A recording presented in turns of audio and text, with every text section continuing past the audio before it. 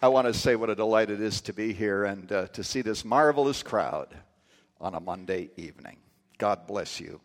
And I believe that He's going to reward you because you took the time to be here today. Tonight I'm going to speak to you on the topic of Jesus versus Mohammed. And I want to begin by saying that let us remind ourselves that Muslims are not our enemy. But unfortunately, they belong to a religion that is oppressive and very aggressive. About a month ago, I was in a cab in Chicago, and I always engage the cab driver, always talking with no matter who he is. And I was talking to this cab driver who is a Muslim, and we were talking about the Quran and so forth. And I said, if you converted to the Christian faith, should you be put to death? And he said, yes. And I said, well, who would do it? And he said, maybe members of the family. He wasn't sure, some kind of authority. But this much he believed is that if he were to convert to Christianity, he should be killed. On Al Jazeera television, someone said, if we stop killing people, if they convert, in effect what he said is we might have a mass exodus from Islam. If you talk to women who are part of the Islamic culture, they will tell you about the oppression, the way in which they are treated. But oftentimes what they have to say is simply this: what choice do we have? Now I want to say that if you're here today, and I hope that there are Muslims that are present, you are welcome in this church. I hope that you listen carefully. If you disagree, I hope that you come up later on and we can have a discussion, because we'd like to get to know you. And we'd like to be able to dialogue with you and understand you better, and hope that you understand us better as well. To begin tonight, I want you to visualize that this wonderful church building has all of the chairs taken out of it. Rugs from one wall to another, and this church has become a mosque. And Muslims from all over the area come to pray in this church. I want you to visualize that happening, or to have that happen in your church, wherever it may be that you attend. I visualize that at the Moody Church and think of what the Moody Church would be. And because it's a prominent church in the city of Chicago, it would actually have 4 minarets. And people from all over Chicagoland, Muslims, would come to pray to Allah at the Moody Church. This past summer, Rebecca and I had the opportunity of visiting the 7 sites of the churches of Revelation. The churches to whom Jesus Christ took the time to dictate those letters that we know very well. As we went to those churches, I was impressed with the fact that there are no visible churches. Oh, yes, I know there are some churches in Istanbul that are open, and perhaps also in Smyrna, some of the large cities. But in most of the smaller cities, there are no churches allowed. Now, there may be believers. They meet and having Bible studies in homes and so forth, but it's not as if you can get a permit to build a church and to actually say this is a church and encourage people to come and to dialogue and to have people converted to Christianity. That certainly is not allowed. And as I thought of the fact that these were the 7 prominent churches, I said to myself, what do these churches today under Islam, the churches that Islam has crushed, what do they have to say to the American church today? I want you to take your Bibles, if you would please, and turn to Revelation chapter 1. And I'll just simply be referring to very few verses today, but enough to remind you of what the text of Scripture actually says. You'll notice that in Revelation chapter 1, John receives a marvelous vision of Jesus. And it says in verse 12 of chapter 1, I turned to see the voice that was speaking to me. And when I turned, I saw 7 golden lampstands, and among the lampstands was someone like a son of man, dressed in a robe reaching down to his feet with a golden sash around his chest. And on this beautiful description goes. But notice that Jesus is walking among the lampstands. And if you read the rest of the chapter, you discover that the lampstands are the 7 churches. I want to begin tonight by reminding you that the church is exceedingly important to Jesus. He gave himself up for her. And today Jesus goes up and down the aisles in our churches as well, observing us, seeing us, burdened for what we are doing, concerned about our sin, grieved because of our sin, encouraged because of our commitment. And the church is number one on Jesus Christ's agenda. Now, with that background, what I'd like to do tonight, and thank you for giving me permission to do so, I would like to give you 7 or 8 lessons that these churches of Revelation have to teach us today. And some of you are actually taking notes. This person near the front here, this sister, she's taking notes. I always say that front row on earth is front row in heaven. Which says something about those of you who are in the back. All right? Are we ready? Let's plunge in tonight. I'll give them to you slowly enough so that you can copy them down, and I hope that you think about them. Take them back to your own churches and ponder these lessons. Number 1, the existence of any church or group of churches cannot be taken for granted. The existence of any church or group of churches cannot be taken for granted. Please come with me to Istanbul, ancient Constantinople, and let us go into the Church of Holy Wisdom, Hagia Sophia. This massive church was dedicated in 535 A.D. Imagine it. The opening speech is given by Justinian, the emperor, who says, "O Solomon, I have outdone thee," bragging about the fact that his church evidently was bigger than Solomon's temple. All right, let's do the math. It is the largest church in Christendom from 535 all the way to 1453 when the Ottoman Turks came and captured Constantinople. For nearly, about 900 years, it is the largest church in Christendom. Eastern Orthodox, to be sure. Those of you who know church history, this is the church where the split took place between East and West, and Eastern Orthodoxy went one direction, and Roman Catholicism went in another direction. For 900 years, it is a church. 1453, the Ottoman Turks capture Constantinople. The walls are breached. People run into the church, believing surely that God is going to protect them in the church. But massacres even took place within the church. There was blood all over the floor, most assuredly. Even priests that were offering the Mass were massacred. In all, in Constantinople, at least 5,000 people were impaled, which is one of the most painful ways to die. And according to my Muslim guide, instantly, days and weeks later, the 12 leading churches of Constantinople were turned into mosques. And of course, shortly afterwards, the other churches were closed.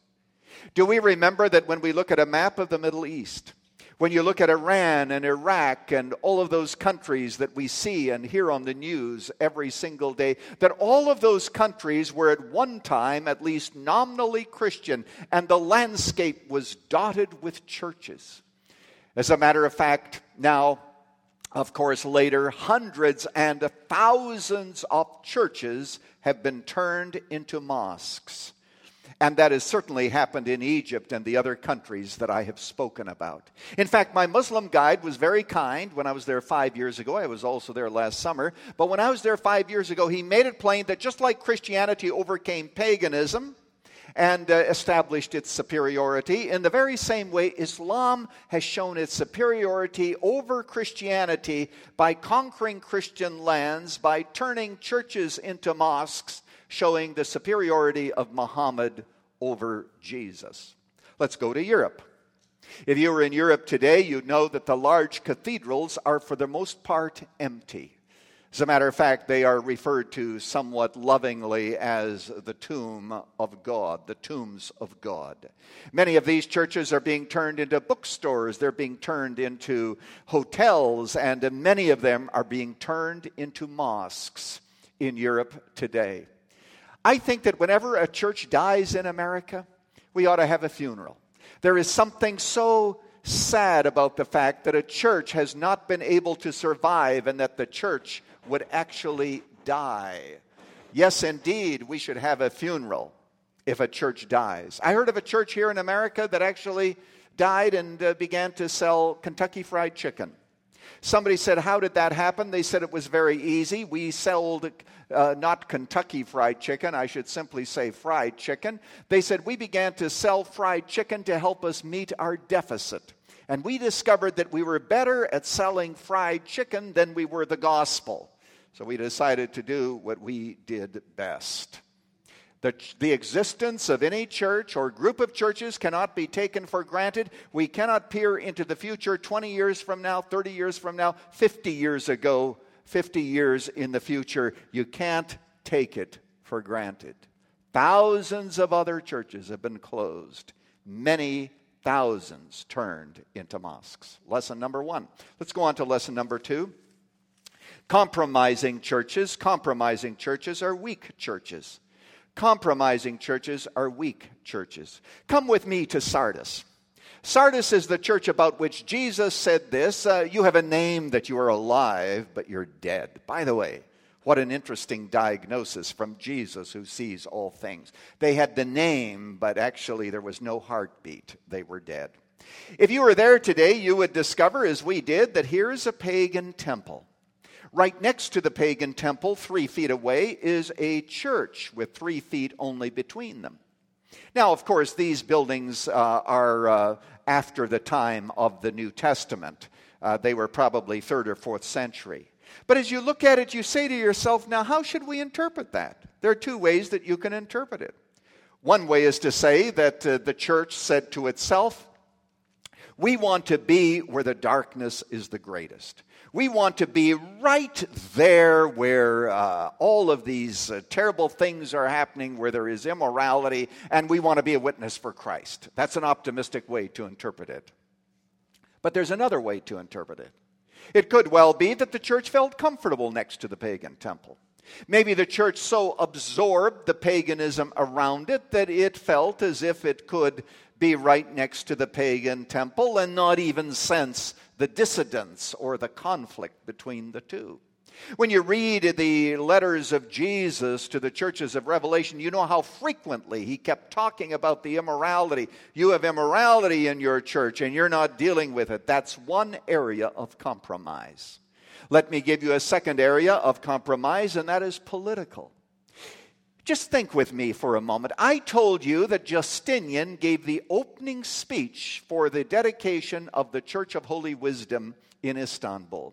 And by the way, I forgot to mention that one of the reasons I wanted to visit that church is because the architecture of Moody Church was inspired by the architecture of the Church of Holy Wisdom in Istanbul. But what is the emperor doing giving the opening speech? It was basically his church. Why was the emperor building this church? It really goes back to Constantine in 314 when Christianity in effect came to an end and Christendom was born and all of Europe is still under that spell. One day I was talking to the pastor many years ago who was the pastor of All Souls Church in London, and I said, how did you become the pastor of All Souls Church in London? And he said, John Majors and the Queen appointed me. What in the world is the Queen and John Major doing appointing who will be the pastor of the church? One day I was in Norway and I said to the pastor, how did you become the pastor of the church in Norway? And he said, the King of Norway appointed me. This is one of the reasons for the deadness of the church in Europe. The fact that the church began to so rely upon the political establishment.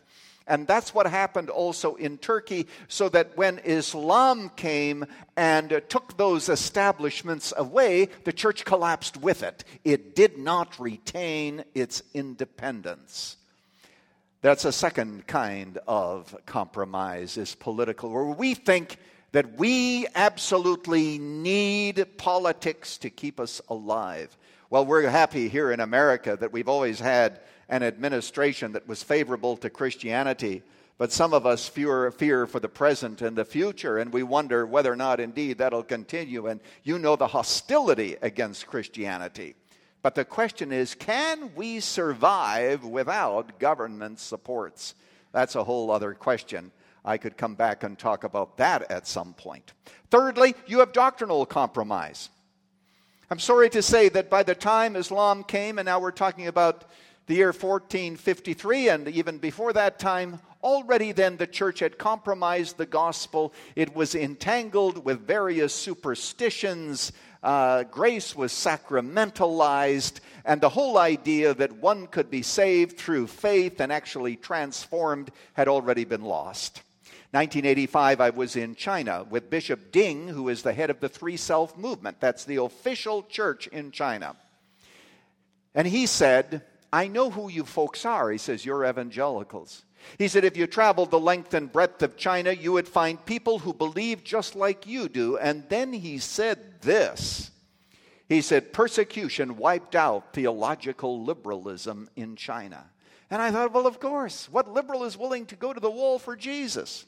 For a purely human Jesus? Only the true Christians stood against the flood of communism and its massacres. So I would like to say to you today that compromising churches become weak churches. That's lesson number 2. Let's go on to lesson number 3. Churches must accept persecution as a way of life. Churches must accept persecution as a way of life. And in America, it is not only coming from various sources, it's coming from our humanists, isn't it? And it's coming in waves in Washington today. Now, when Islam conquered a country, it always gave people, in effect, 3 options. One option was to convert. About 10 years ago, I was in Jordan, the country of Jordan, and we had a young tour guide, a young Muslim, 22 years old, very fine young man, and he was trying to convert us to the glories of Islam. And I said to him, now just think of Jordan. It is a more liberal country. It is more tolerant. It is friends with Israel. He's 22, young. You'd think that he would be more tolerant. I said, if you had enough weapons to overcome the United States and to force the United States to become as an Islamic country, would you do it? And his exact words were, of course, we have no choice. He said, because our desire is to rule the world, but he said, we'd give you an opportunity to convert first. So that oftentimes was offered to people when Islam came. The other possibility, of course, was to die and to be massacred. And there are stories in North Africa and throughout the Middle East where Christians were summarily executed. But there was also a third option that sometimes happened, and that is for Christians to live in Islamic countries. After 9/11, I remember watching TV, and a man who is speaking in behalf of Islam said, Islam is tolerant of Christianity. As a matter of fact, he said, in the early centuries, Islam actually protected the Christians. So I took the time to look up the Pact of Protection, Omar's Pact of Protection. In summary, it was really the terms of the Christians' surrender. For example, it is said that the Christians could not build any houses that were bigger than those of Muslims. The Christians could not propagate their faith. They could not witness. They couldn't dress like Muslims. In other words, they had to remain distinct so that people would know who they were, because another part of it was that when a Muslim came into the room, the Christians had to stand. And then, of course, most importantly, in Muslim teaching, Muslim men can marry Christian women, but no Christian man could ever be allowed to marry a Muslim woman. And that almost guaranteed the fact that within time the church would become extinct. But there were Christians who were faithful in the midst of their persecution. Jesus said, I have sent you as sheep in the midst of wolves. Bonhoeffer in Germany said that the church will never really be strong until it sees suffering as a divine gift. Philippians chapter 1, verse 29, the Apostle Paul said, For unto you it is given on behalf of Christ to believe on him. We all like that part of the verse. For unto you it is given on behalf of Christ to believe on him and to suffer for his name. I believe that dark days are coming to the American church in very subtle ways. Even I think that the folks who are here with Bott Radio would agree Things are happening with the FCC where you have localism being floated, and that would mean that various committees would get together to make sure that broadcasters disseminate information that is of diversity for the whole community. And where all that will go, we can only wait to see. But let us remember, churches must accept persecution as a way of life. There's so much more I could say about that. The history of freedom of religion is incredibly interesting. Number four, even when the church is in the hands of the devil, it is still in the hands of God. Your Bible is open. Revelation chapter 2, I love these words to the church in Smyrna. Jesus is writing, and I need to pick them up right there in verse 8. These are the words of him who is the first and the last, who died and came to life again. I know your afflictions. I want to pause there for a moment. Some of you are going through great affliction. Affliction in your marriage, affliction in your family, physical affliction. You should be encouraged to know that Jesus knows. And Jesus comes to this church and says, I know your afflictions and your poverty, yet you are rich. I know the slander of those who say they are Jews and aren't, but they are of the synagogue of Satan. Do not be afraid of what you are about to suffer. I tell you that the devil will put some of you into prison to test you, and you will suffer persecution for 10 days. Be faithful even unto the point of death, and I will give you the crown of life. By the way, the reason I love that verse is, do you see the sovereignty of Jesus? He says, you shall have persecution 10 days. We're not sure exactly what that refers to. Is it 10 periods of persecution? Is it literally 10 days? But this much we know. If Jesus says that the persecution is going to be 10 days, all the powers of hell cannot make it 11. Because Jesus has spoken, and Jesus has sovereignty. You see this in the book of Job. Jesus says to Satan, I give Job into your hand. But even when Job was in the hand of Satan, Job was still in the hands of God. As Luther says, even the devil is God's devil. And we need to see Jesus Christ in all of his glory and power and recognize that even when the church is being sifted and the chaff and the wheat are being blown away, a believer is kept by Christ all the way to his heavenly home.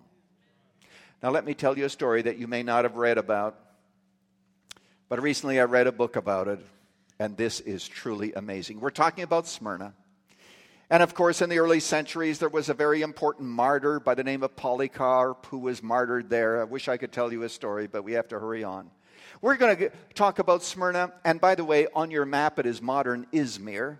We're going to talk about it 1922. That's not too long ago. I venture to say, as I look around this congregation, that very probably some of you are actually alive way back in 1922. Here's what happened.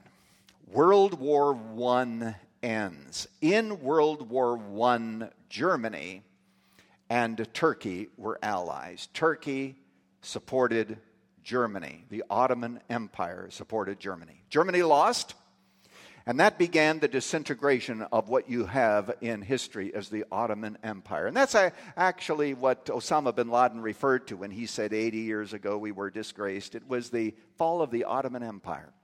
But because Turkey was therefore vulnerable, Germany having lost the war, and Turkey being a part of that, the Prime Minister of Britain and the Prime Minister of Greece decided to get together and see whether or not they couldn't recapture Turkey and make it, in effect, a Greek province, which it essentially was when the Muslims came many centuries previously. It was a very bad idea. But they brought their armies primarily through Smyrna.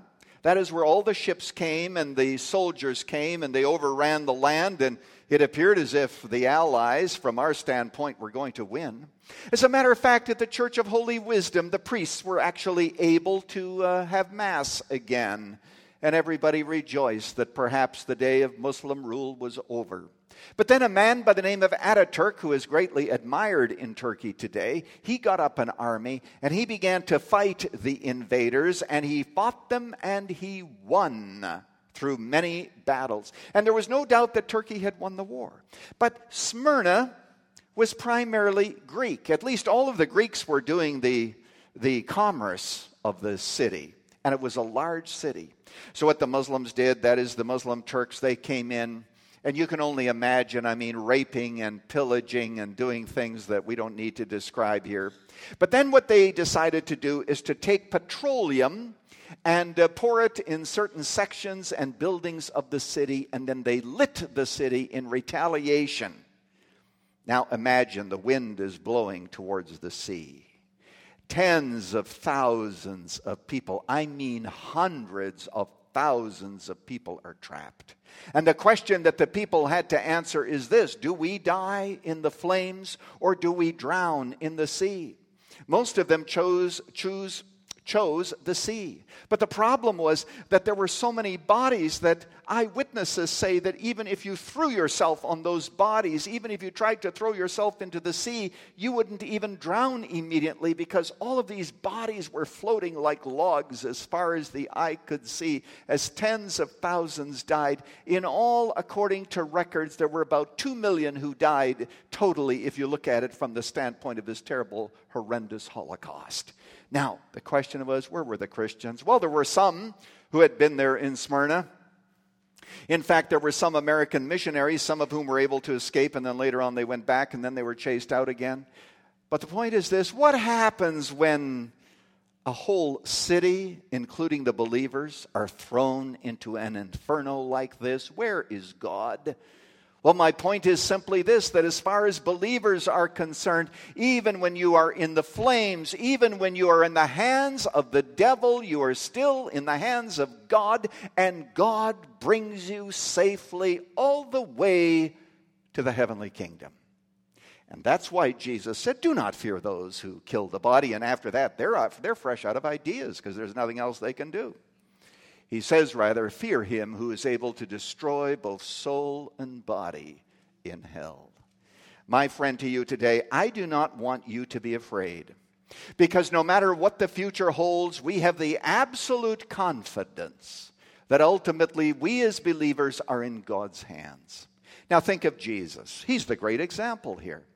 He was in the devil's hands. In fact, the Bible says wicked hands nailed him to the cross. And yet there, as he dies, what are his parting words? Into thy hands I commit my spirit. And Jesus dies in the hands of God, though he was put to death by the hands of wicked men. In fact, in the Gospel of Luke, there's a passage where Jesus, when they're coming to get him, it almost gives you chills. Jesus said, today, this hour of darkness is yours. Today, you win. But the last chapter had not been written. And our last chapter has not been written. Even when you're in the hands of the devil, you are still in the hands of God. Let's go on to a fifth lesson.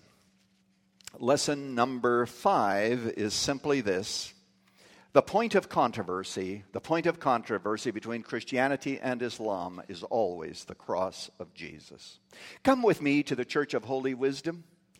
And if you were to come to the balcony and walk around the balcony, you'd discover that part of the original masonry had crosses chiseled, or not chiseled, but crosses that were really a part of the original masonry. Because remember, it was an Eastern Orthodox church. And they emphasized the cross. But today, every one of those crosses is chiseled out. And my Muslim guide explained to me that they are either defaced or chiseled out because no Muslim can ever pray in the presence of the cross. Now, there are 2 reasons for this. Number 1, because during the days of the Crusades, the Crusaders actually fought under the banner of the cross. It was a bad idea. The idea of the Crusades to liberate the Palestine was not a bad idea. That may have been perfectly legitimate, but these crusades were run badly. They should have been standing armies, not this conglomerate of people. And of course, there were atrocities that were committed, but the atrocities of the Crusaders were not standing by themselves. The atrocities from the other side equaled or exceeded the atrocities that they did, but either way. But there's a second reason. And that is because in Islam, it is believed that Jesus did not die. Surah 4, 157 to 160 says, indeed, the Jews thought that they had crucified him, but they crucified him not. And there are a lot of explanations as to whom they crucified. Some people think they crucified Jesus, Some people think that they crucified Judas in the place of Jesus, various explanations. But the average Muslim will tell you, we honor Jesus more than you do because we think that God thought so much of him that he wouldn't allow him to die. What God did is he simply took him directly to heaven. By the way, is it true that Islam honors Jesus more than we do because we actually believe that Jesus died? I hope that you can answer that. Let me give you a quick explanation. The cross is God at his best. Wow. It's God at his best. Because you have God's inflexible holiness and you have God's love. They collided together and they were resolved there. See, love wanted to redeem, but justice says, no, you can't, because there has to be a payment for sin. And there on the cross, there was a payment for sin so that love would be free to redeem. And today, we have redemption through his blood. And the Apostle Paul says, God forbid that I should glory except in the cross of the Lord Jesus Christ. I'm so glad that this church here has a cross behind me. And you know, if you go to Europe today, you discover that in hospitals, the Catholic hospitals, crucifixes are being taken down so that they will not offend Muslims. And I know that even here in the United States, there have been churches who have taken down their cross lest they offend Muslims. From my heart to yours, has the Church of Jesus Christ in America become so anemic and so weak and so politically correct and so, I've already said enough about it. Have we really come to that? May it never be that we would take down a cross. May it be that we would glory in the cross. May we be willing to take any suffering that is connected to the cross, because it is there on the cross that God redeemed us. And God forbid that we should glory except in the cross of the Lord Jesus Christ. Yes, indeed.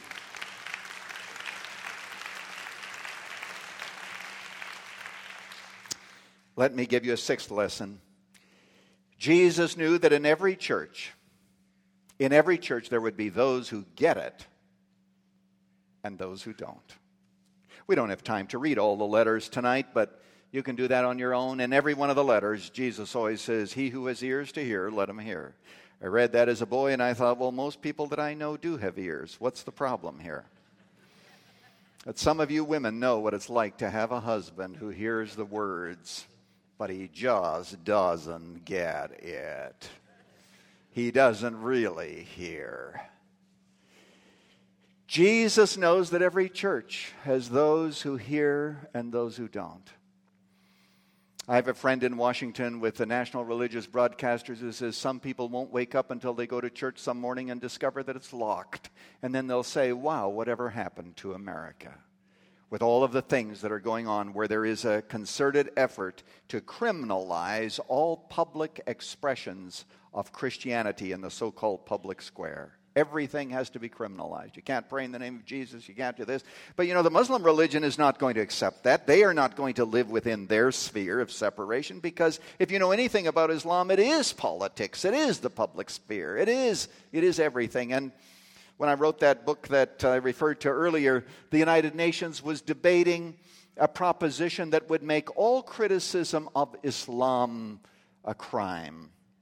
Do you know who Geert Wilders is in the Netherlands? He made a movie about the way in which Islam treats women, and he has been tried for hate speech. And what he's really saying is that Europe has already given up all options, all ability to criticize Islam. And as Islam multiplies, and as the percentages grow, the mouths of the Christians are being closed.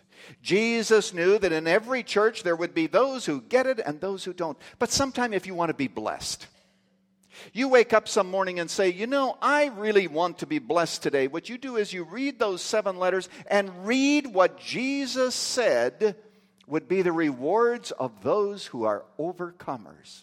It'll take your breath away. I'm not making this up. Jesus said, he who overcomes, to him I shall grant to sit with me on my throne, even as I overcame and sat with my Father on his throne. We sitting on the throne of the universe with Jesus. Can you even imagine it? Now, I've never yet met a Christian who didn't want to be an overcomer, but I've met plenty of Christians who don't want anything to overcome. The minute God brings something to overcome into their lives, they complain, they fight against it. Jesus said, you overcome, and you'll sit with me on my throne. And that leads me to number 7. Number 7. Things are not what they appear to be. Things are not what they appear to be. Oh, folks, if you miss everything, don't miss that. They're not what they appear to be. Come with me to the 1500s. Martin Luther is there in Germany, where, God willing, I will be actually next month. You can go to our website. Maybe there's still an opportunity for you to come with us on a tour to the sites of the Reformation that begins at the end of May. And we'll be in many Luther sites.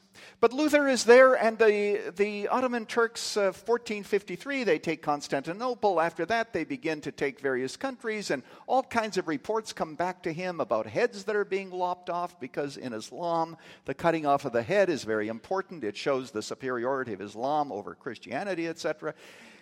And Luther is distraught, but he writes a book about the Turks and some misunderstandings that he had been involved in, which I won't get into.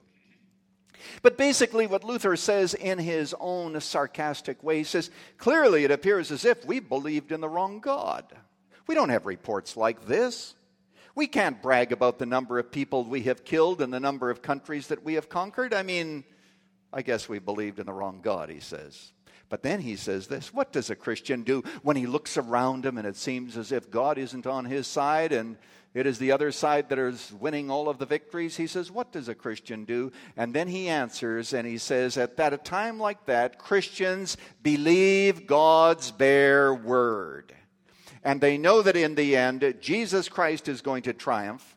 As King of kings, Lord of lords, God of all gods, every tongue will confess that Jesus Christ is Lord to the glory of God the Father, whether that is Krishna or Buddha or Mohammed.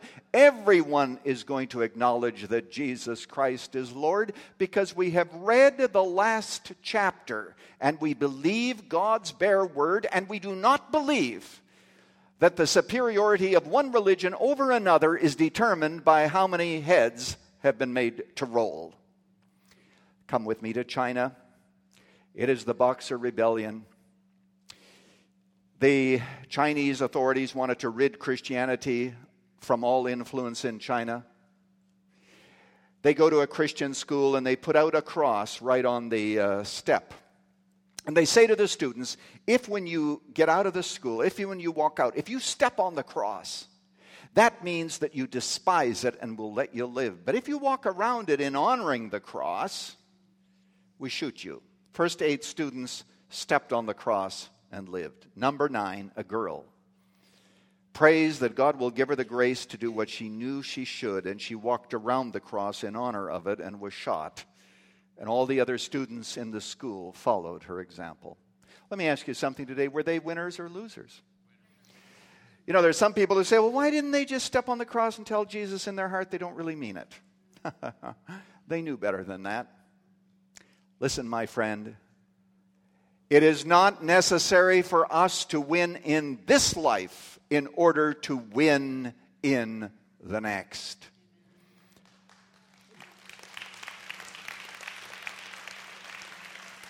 The whole history of martyrdom shows that. That's the reason that martyrdom is so highly prized in the New Testament, is dying for Christ. You do not have to win. And by the way, the church has had to learn throughout the centuries what we in America are going to have to learn, namely that, very important, that we can be faithful even without freedom. And we're going to continue to preach the gospel no matter what penalties are put upon us if we take certain positions regarding homosexual marriage. Hey, we're in it for the long haul, and we want to be faithful within our context. I hate to tell you this. It's the first time I've said it, but I agree with a friend of mine who says, we've lost the culture war. We've lost the culture war.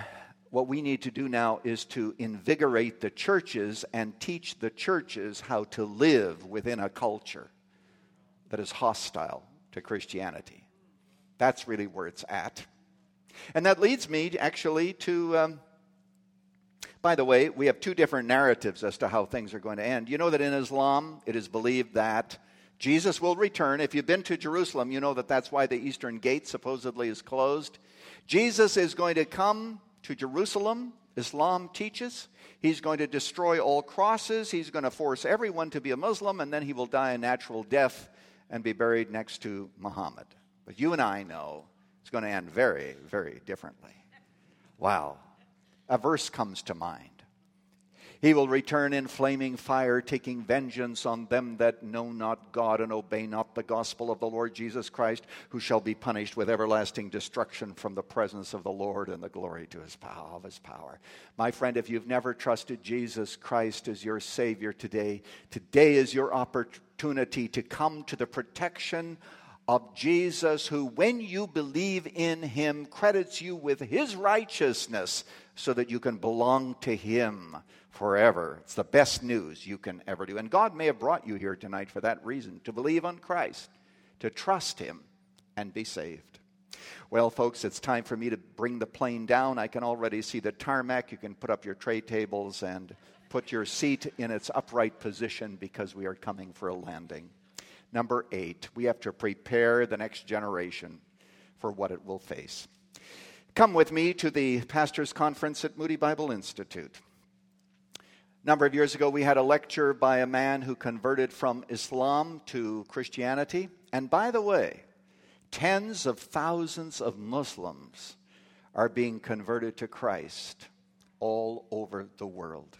And you know, you don't know about it, and you can't know about it, because in Islam, as you know, if word got out, many of these are secret believers. I hope that you take the time to read the book, as I have, entitled Son of Hamas. What a story of a boy brought up with his father being one of the 7 founders of Hamas. Comes to saving faith in Jesus Christ. I heard him speak several weeks ago at a luncheon that I was at. I mean, people are coming to Christ when they see the love of Christians, when they begin to understand what the gospel is all about. Many, many are being saved. And that's why you and I should befriend as many Muslims as we can, not in order to just try to convert them, but to show them the love of Christ and let God do the converting. He will bring situations and opportunities to witness, but the main thing is that they may see your love. Do I have time to tell you just one story? I mean, here's a man. You have time? Okay. Not much happening here after this meeting, is it? I mean, it's Monday night. Here's a man who comes to the United States. This is a different story. His book is entitled The Blood of Lambs. I happen to have met him. He comes to the United States with the intention of doing terrorism. He's in a severe accident. He is laid up for many weeks, and he's loved on by Christian doctors who just love him and take care of him. And he is distraught. He says, we have the true religion, and yet look at how much love they have, and we're taught to hate. And you know, as a result of that, in desperation, he cried up to God finally in his own room and said, Allah, are you there? Total silence. He cried up, God of Abraham, Isaac, and Jacob, are you there? And he heard a voice. Never underestimate what God is willing to do with those who desperately seek him. And today he's going up and down the lengths of this country, instructing churches how to understand and witness to the Muslims among us.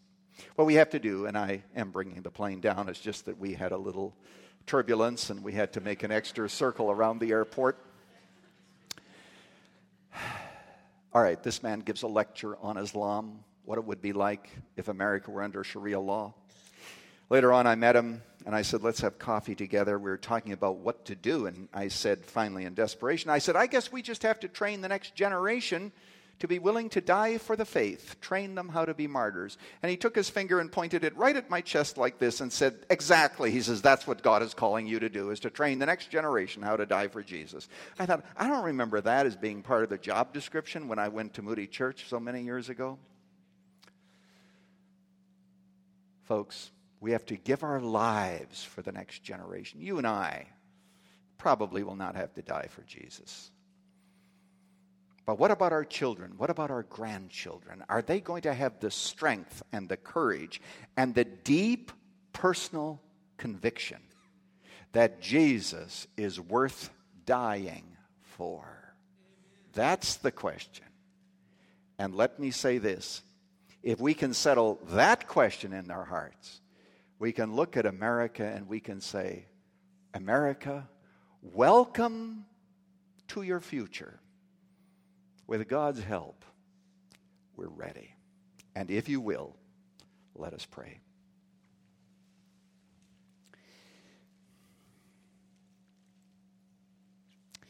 Father, we want to thank you today for Jesus. Thank you that he is the conqueror. Thank you, Father, that he is victor. And thank you that those of us who know him, we love him because he redeemed us. For those who are here tonight who've never trusted him, we pray. For all of the Muslim friends that you've brought to America, we pray. Help us to love them, to care about them, and to represent Jesus well to them.